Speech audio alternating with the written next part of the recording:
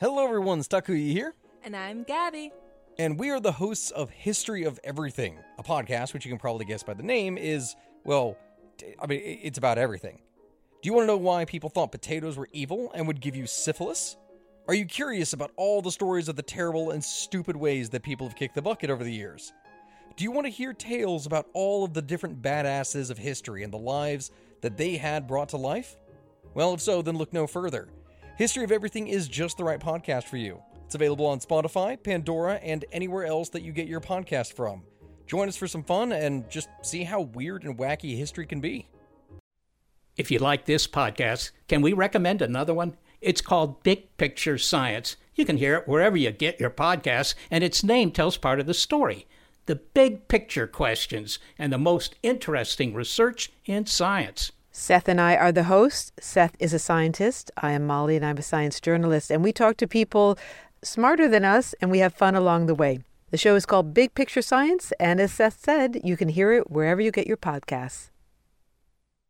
What follows may not be suitable for all audiences. Listener discretion is advised. The world is full of stories. Stories of mysteries, of curiosities, of oddities. Join Kat and Jethro Gilligan-Toth for the strange, the bizarre, the unexpected, as they lift the lid and cautiously peer inside the box of oddities. You may recall we've mentioned this before.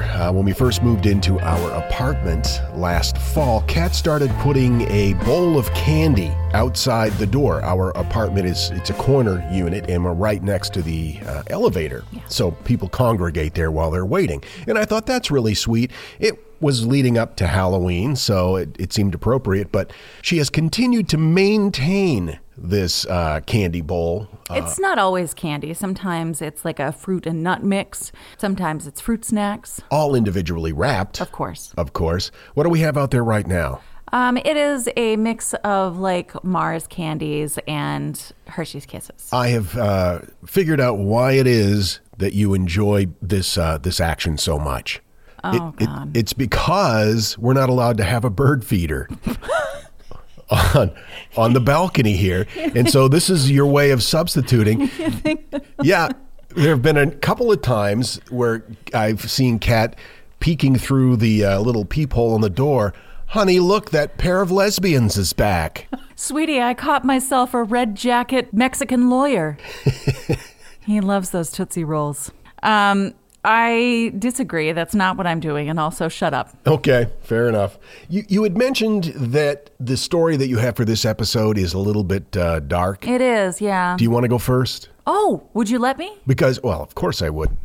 My topic is a little more positive. Okay. So maybe we could balance it out that way. Start with a real downer and then bring you back up. Yeah, okay. Hopefully. We'll see. Just know that joy and positivity is heading your way. After your story. After my story. All right. Yeah. And JG's going to make it all right. Well, that's going to be You're tough. You're going to feel great after you listening to him talk. Live up to that. Chris Kremers and Lisanne Froon were going to Panama. The two women grew up in the Netherlands and had spent 6 months planning this trip. Chris was 21, Lisanne was 22, and they planned on spending some time hiking and touring while also volunteering with local children. They were going to be teaching arts and crafts and learning Spanish as part of their trip. It was part vacation, part service trip. Okay. The two were taking tons of photos and updating friends and family on Facebook. And on April 1st at 11 a.m., the two were heading out for a walk in the forest around the Baru volcano with their host family's dog, Blue. The women had written a Facebook post in which they told about their intentions to tour a local village. They also said that they had brunch with two fellow Dutchmen before embarking on their hike. Now, this hike was about 4 kilometers and shouldn't have taken more than 4 hours. But the dog returned to the home alone several hours later. The host family searched the area around the home, but they decided to wait until morning to alert authorities because they didn't know what was going on, and these girls weren't exactly their charges, so they waited. The next day, the girls missed an appointment with a tour guide on a private walking tour of Boquete, and the host family reported them missing to the National System of Civil Protection. The next morning, there was an aerial search of the forest conducted, as well as a foot search by locals. But the National System of Civil Protection didn't believe that the women needed help and opted not to get involved. What? Why? How did they come to that conclusion? They just said they probably didn't. Oh, they probably just ran off. You know how emotional women can be. All the time. Yeah. A few days later, Kremers and Froon's families flew to Panama, bringing with them detectives from the Netherlands. Can you imagine the fear that would have filled those parents, realizing that their kids are missing in a foreign country? That must have been the longest plane ride ever. Yeah. They worked with tracker dogs that should have been able to follow trails up to 9 days old, but they were unsuccessful finding anything. Wow. Days turned into weeks. And after 10 weeks, there'd still been no sign of Kremers or Froon. It wasn't until 10 weeks after the girls' disappearance that there was any sign of the two, when a backpack was found containing a camera, both of their phones, one of their passports, and some personal items. Someone had brought it to authorities saying they found it floating along a riverbank, and all of the items inside were neatly packed and dry. Not long after that, a pair of denim shorts that belonged to one of the girls was found zipped and neatly folded on a rock near where the backpack was found. Police immediately, as you can imagine, investigated the camera and the phones and came up with some pretty upsetting evidence. The phones had remained in service for almost 10 days after the women disappeared. Over 4 days, dozens of attempts had been made to call police, both via 112, the emergency number in the Netherlands, and 911, the emergency number in Panama. Using the call logs, police were able to come up with an outline of the time that the girls spent missing in the forest. The first 2 emergency calls had been just hours after the two had begun their hike, and that was to the 112 emergency number. But due to the dense jungle, neither of the attempts went through. Lisanne's phone ran out of battery on April 4th. Chris's device was turned on multiple times between April 5th and the 11th, but the PIN was incorrectly entered 77 times. Okay. All right. The phone received its last signal check April 11, before the battery died. Going through the photos, police found that the first photos on the camera were taken the morning of April 1st, when the girls left for their hike. The photos showed them on a trail near the Continental Divide, doing hiking things. Thumbs up, smiles by the river, that kind of thing. But they quickly became disturbing. 80 photos had been taken in the dead of night between the hours of 1 and 4 a.m. on April 8th. Dozens of nighttime photos showing the girls' belongings spread out on rocks, plastic bags, candy wrappers, oddly piled mounds of dirt, a mirror, and what looked to be one of the girls' heads, and it looked as though there was some blood in the hair. Oh my God. Soon after the backpack was found, searchers found a shoe behind a tree along the river where the backpack had reportedly appeared. It contained a sock and an intact human foot. A pelvic bone was also discovered, and shortly after that, DNA testing confirmed that they belonged to the missing girls. Going back and investigating the area, more remains were found, but not just of these 2 girls. Investigators discovered there were also remains that belonged to 3 unknown people, in addition to the 2 girls. What? Also, Froon's remains looked natural in decomposition. Kremers, however, were white, as if they had been bleached. There were also traces of phosphorus on her bones. And in going over the evidence from their phones, there is a missing picture file. Now, the camera numbers photos in one of 2 ways: auto reset and continuous. Continuous keeps the numbers of the files increasing regardless of if pictures have been deleted. Auto reset will number the next photo taken as one higher than the previous. So if you delete the last photo in a series, the next one you take will have the number of the deleted photo. You follow? Yeah.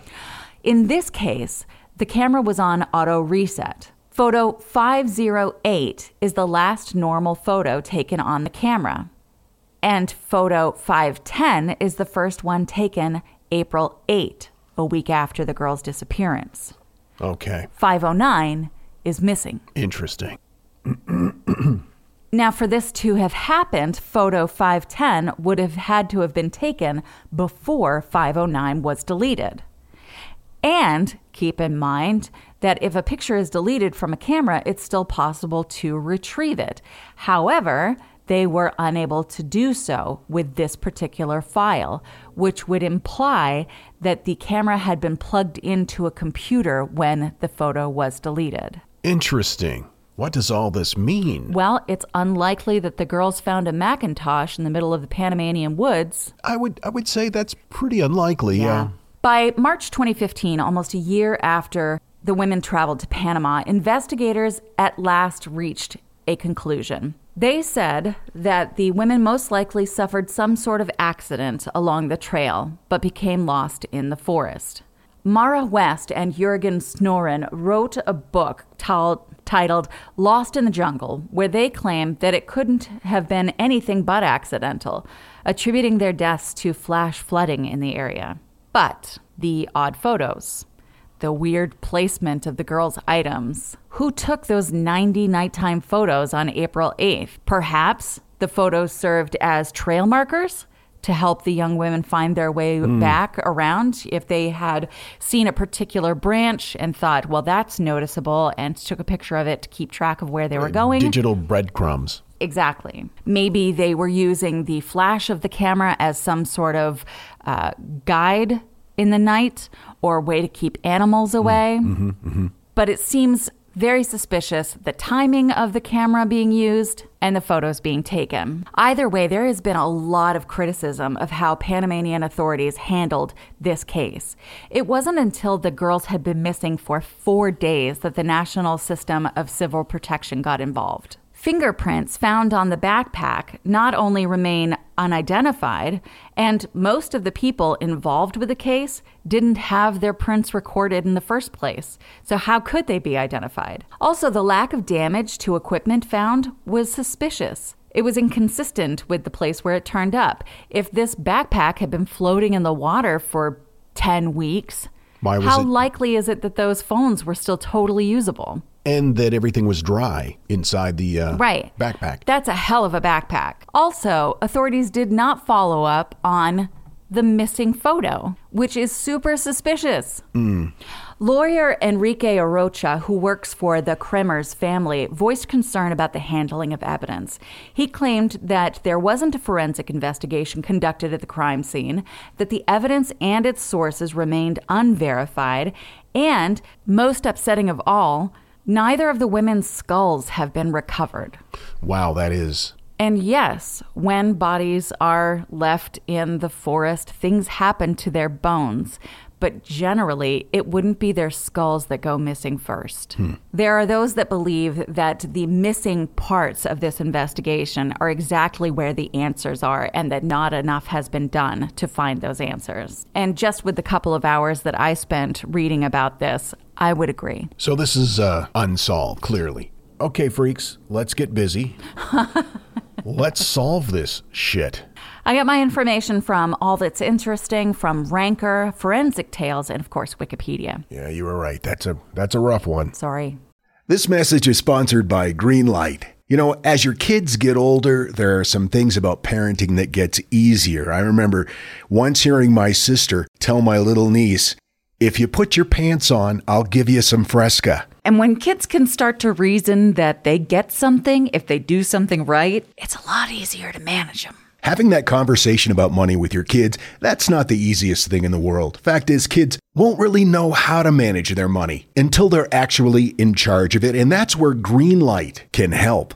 Greenlight is a debit card and money app made just for families. Parents can send money to their kids and keep an eye on the kids' spending and savings, while kids and teens build money confidence and lifelong financial literacy skills. Your kids will learn how to save, invest, and spend wisely thanks to the games that teach kids skills in a fun, accessible way. When I was a kid, I had expected chores, and then I had bonus chores. And bonus chores were where I earned money. And so if you're thinking like, hey, my kids should be doing stuff around the house, yeah, no, you're not wrong. But maybe there's extra ways that they can learn how to be a successful financial money person. What was one of the bonus chores that you had to do? Rub my mom's feet. And what did that pay? I don't know, like a quarter or something. Millions of parents and kids are learning about money on Greenlight. It's the easy, convenient way for parents to raise financially smart kids and families to navigate their life together. Sign up for Greenlight today and get your first month free when you go to greenlight.com/oddities. That's greenlight.com/oddities to try Greenlight for free. Greenlight.com/oddities. I've got to tell you, the longer we've had our Aura frame, the more I love it. I have kids, and they live about 3,000 miles away, and my daughter is expecting a child, and she has been sending me updates on her baby bump through the Aura frame. And since I can't be there to experience it with her, it's the next best thing. And speaking of mothers, if you're looking for the perfect gift to celebrate your mom in your life, Aura frames are beautiful Wi-Fi connected digital picture frames.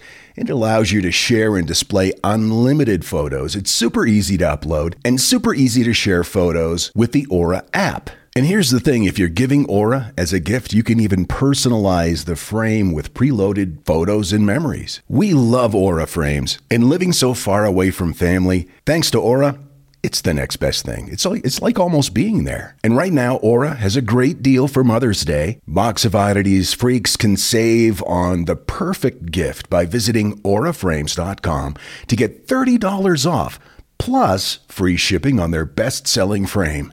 That's auraframes.com. Use code oddities at checkout to save. That's auraframes.com and use code oddities at checkout, and you will save. Thanks, Aura Frames, for bringing my family a little bit closer. And now, that thing in the middle.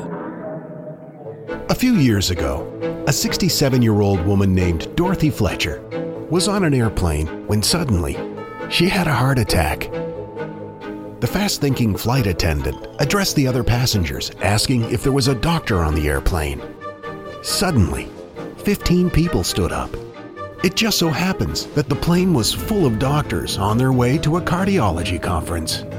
Dorothy survived. A number of episodes ago, I did a thing in the middle about a trained dolphin that helped ships in and out of harbor. I think it was in Australia. Robert sent us an email about that. So the military dolphins are generally detect and report. Sometimes they even drop a beacon. However, there is a sea lion program that is worth exploring. The sea lions are trained to cough a locator or an explosive charge into the extremity of a bad guy diver. Robert, what you're telling me is that they trained sea lions to cough up a little bomb into an enemy diver's ass? Sea lions are amazing. Nature in general just blows my mind. It blew more than that. Yeah, enemy diver situation. Yeah. Charles and Anna sent a message on Instagram. Love your show. I'm a nurse and listen to it on my way to work. I saw this and thought it would be interesting for you guys to investigate. It's a story that I'm not going to tell you because I'm going to end up doing it.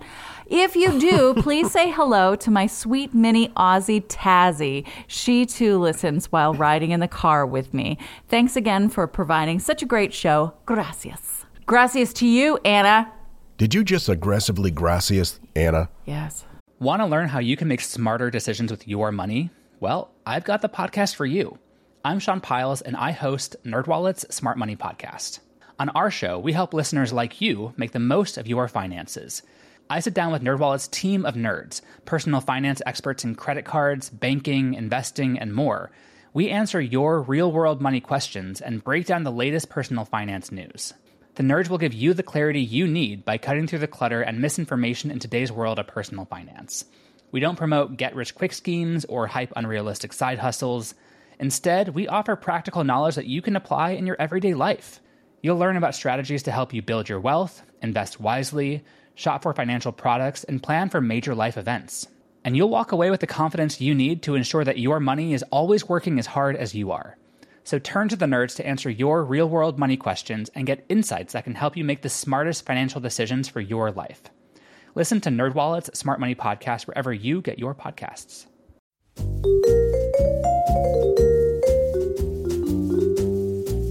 Have you ever wondered what really happened to Amelia Earhart or the lost colony of Roanoke? Do you ever find yourself scouring the internet for vicious Victorians and their murders by gaslight? Or perhaps you're just sick and tired of women being constantly misrepresented or plain lied about throughout history? If so, join me, Katie Charlwood, history harlot and reader of books, on Who Did What Now, the history podcast that's not your history class.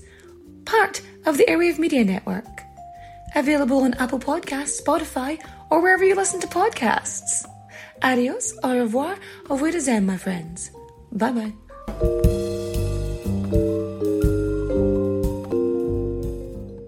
I'll be seeing you. Several people have written asking if the curator is straight or gay. Well, in all candor, we never thought about it much. This is the Box of Oddities. Marie Van Britten Brown. That was her married name. She was born Marie Van Britten on October 30th, 1922. And she ultimately married a guy named Albert Brown, and they had 2 beautiful children. How do you know they were beautiful? In my mind, they are beautiful children. Well, that is a wild assumption. They lived in a small house that was located on 135th Avenue in South Jamaica, New York. It was a neighborhood at the time. This would have been the early 60s, across from what is now JFK. The airport, not the president. Right. That would have been weird. This neighborhood was an extremely dangerous and violent neighborhood in those days. Violent crime, home invasions, rape, even murder was a common occurrence. Very similar to the neighborhood around actual JFK. And Brown saw a lot of results of the neighborhood violence since she was a trained nurse and worked at a local hospital. Yeah. So she would see the end result of some pretty violent scenes. From the early to mid-60s, the entire Jamaican neighborhood of Queens was a violent place and growing more violent by the day. In fact, between 1960 and 1965, crime in Queens rose 32%. Wow. She was often home alone, and when she would walk home from her job, she was very fearful of becoming a target. Sure. And even when she was home, that fear didn't go away because it was a sketchy neighborhood. In fact, 3 different times when she was home by herself, somebody attempted to break in. Oh, you're unlocking all of my fears right now. I'm so sorry. Her only defense was she had a baseball bat. Dangerous neighborhood, baseball bat's not going to help that much. I mean, it's better than nothing, but... And really, in the early 60s, pretty much any neighborhood was dangerous for an African-American woman like Marie. But Marie decided she wasn't going to just sit by and wait to become a victim. She was going to take matters into her own hands. How could she secure her house and make it safe enough so that she could sleep the entire night through without being disturbed by every little sound, thinking that it might be somebody breaking in? We're horrible like that. Sorry about that. The fan vent in the bathroom, sometimes when the wind is blowing, it causes the fan to spin backwards. And I'm pretty sure, and I know you feel the same way, every time I hear that in the middle of the night, I'm fairly certain someone's breaking in. Yeah, I've launched out of bed more than once, ready to protect you. With a baseball bat. So how is she going to keep her apartment and her family safe? In the early to mid-60s, there were very few options. There was no such thing as a home security system. So Marie invented one. In fact, Marie is thought of as the creator of the very first home security system. What? In the early 60s. It started this way with her front door. Her front door had one of those little peepholes like you look through to watch people take candy out of the bowl outside our door. But one peephole wasn't enough for Marie. What she did is she put 3 in. She had the one on the top and then one a little bit below and then one even lower than that. Nice. And that way, she could get a clear look at the person's face, no matter what they were, a child or an adult or tall or short. Right. Plus, when you have a peephole and someone knocks on the door, they know that you're coming to look in the peephole, which provides a great sight to your eyeball for them to shoot you through the head. Yeah, she took that into consideration. She took it an extra step by employing what at the time was cutting-edge technology in the early 60s. Closed-circuit television. What? Girl. She attached a camera to the door that would automatically slide up and down on a track and position itself over the selected peephole. Now, this is really groundbreaking. I am so impressed with this lady. Closed-circuit television had been developed originally for military applications during the Second World War. This was not something you could just go down to the corner store and buy. It was very rare in her day, but she had heard about it at her job as a nurse because there was talk of it being used for medical students to observe surgical procedures. So she was aware of the technology because of her job as a nurse, and she was able to access it. So she attached a camera to the door that would automatically slide up and down on a track, positioning itself over the selected peephole. Then she connected it to a series of monitors, which would allow her to see see outside the door from anywhere in her house. She even had a monitor set up right next to her bed. This woman's a genius. That's how it started. And then she built onto it. She also came up with the idea of installing intercom system at the front door. Nice. So that she could speak with whoever it was outside the door from anywhere in the house. She essentially has a Ring camera. Exactly right. It's really funny you mention that. In the patent for Ring-type devices, they cite her patent in it. Stop it. So she has the remote camera hookup with monitors. She has the intercom system hookup so she can see and hear whoever it is at the door from anywhere in her house, keeping her out of potentially harm's way. Amazing. She then, on top of that, added a radio system to it that with the push of a button would call police. This was unheard of. In her patent application, which, yes, she got a patent for this, she wrote, quote, "The security station may be equipped with video and audio receiving equipment to monitor the video and the audio signals. The monitor of these signals will occur under the control of the house occupant."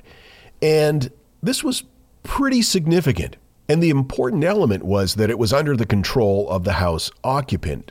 Her system was becoming quite elaborate. And then she conceived a feature to add onto it that would unlock the door remotely. Unbelievable. Her husband, Albert, was an electrician, or he worked in the electrical field. And so she asked him to design and build this system, which he did. Our current apartment doesn't have this kind of technology. But it's got a candy bowl bird feeder. Shh, stop.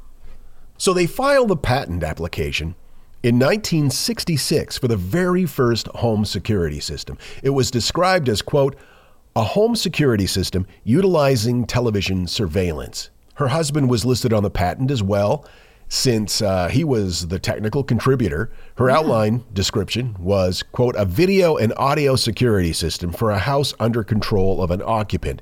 And the system stressed the importance of the homeowner having control of the security system. This way, they didn't have to rely on the police to respond to the calls. And in that neighborhood, police had a history of very slow response times. Right. And this put complete control in the hands of the homeowner. It took 3 years for the U.S. Patent Office to grant her the very first patent for a home security system. So it was 1969. Amazing. Amazing. Yeah, it was really quite a remarkable achievement. The New York Times did a huge article on this. There's pictures of it. You can find archives of it. So cool. And this part I know you're going to love. The patent listed Marie's name first, but the New York Times credited the invention to Albert and his wife, Marie. Yeah. The Browns then set about to find a manufacturer to produce this and distribute it. And this is where they ran into a series of problems. The biggest problem was that their system, the system that they employed, was so technologically advanced for the time, it was way too expensive to build. It was prohibitively expensive. Sure. It just didn't make sense. It was way too far ahead of its time. In fact, it took decades for the technology to catch up and costs to drop enough to be able to build a security system like this for private residences and make it economically reasonable. And in fact, it wasn't until the mid-2000s that companies began selling closed-circuit TV for residential consumers at an affordable cost, like Ring, almost a half a century after Marie invented the system. In many ways, Marie did lay the groundwork for products that we take for granted today, like you said, the Ring doorbell system. And even though it took so long for the technology to catch up, her patent still has made a mark. And as of today, there are more than 30 U.S. patents that reference her patent filing. That's incredible. And as recently as this past year, Amazon referred to Brown's patent for their wireless speaker devices for audio, video recording, and communication devices. That's incredible. She also received, during her lifetime, an award from the National Scientists Committee. An amazing woman. She passed away in 1999, and their daughter, the Brown's daughter, kind of carried her mother's work forward in more ways than one. First, she became a nurse, and then she became an inventor on her own. I love it. Marie Van Britten Brown, the woman who invented the modern home security system in the early 1960s. Badass. My source information, an article in All That's Interesting, Wikipedia, and Smithsonian Magazine. Love me that shit. So impressed. Well, you're a bit of an inventor yourself. You're always coming up with different ideas for apps or products or... I'm about the customer experience, babe. We need to start writing these down. Not long ago, we talked about how we got a 1-star review that simply said, "I hate happy podcasters." Yeah. I got a message asking us to please make that into a t-shirt. And I got to thinking that maybe we should do like a whole line of bad reviews merch. Well, we certainly have plenty of inspiration there. Actually, we're really fortunate. We've received so many positive reviews, and we continue to. And that really is important to us to help grow the podcast. If you haven't had a chance to just, you want to support us in a quick and easy way, whatever platform you listen on, Apple Podcasts or Spotify or Stitcher or whatever it is, if you just give us a nice 5-star review and some positive comments, and that helps us grow the show. Appreciate you so, so much. And we'll look into that bad review line of merchandise. What? Oh, we'll talk about this on the next podcast. Okay. On the next episode. This is hilarious. All right. Until then. Keep flying that freak flag. Fly it proudly, you beautiful freak. And so, let it be known that the Box of Oddities belongs to you, and its fate is in your hands.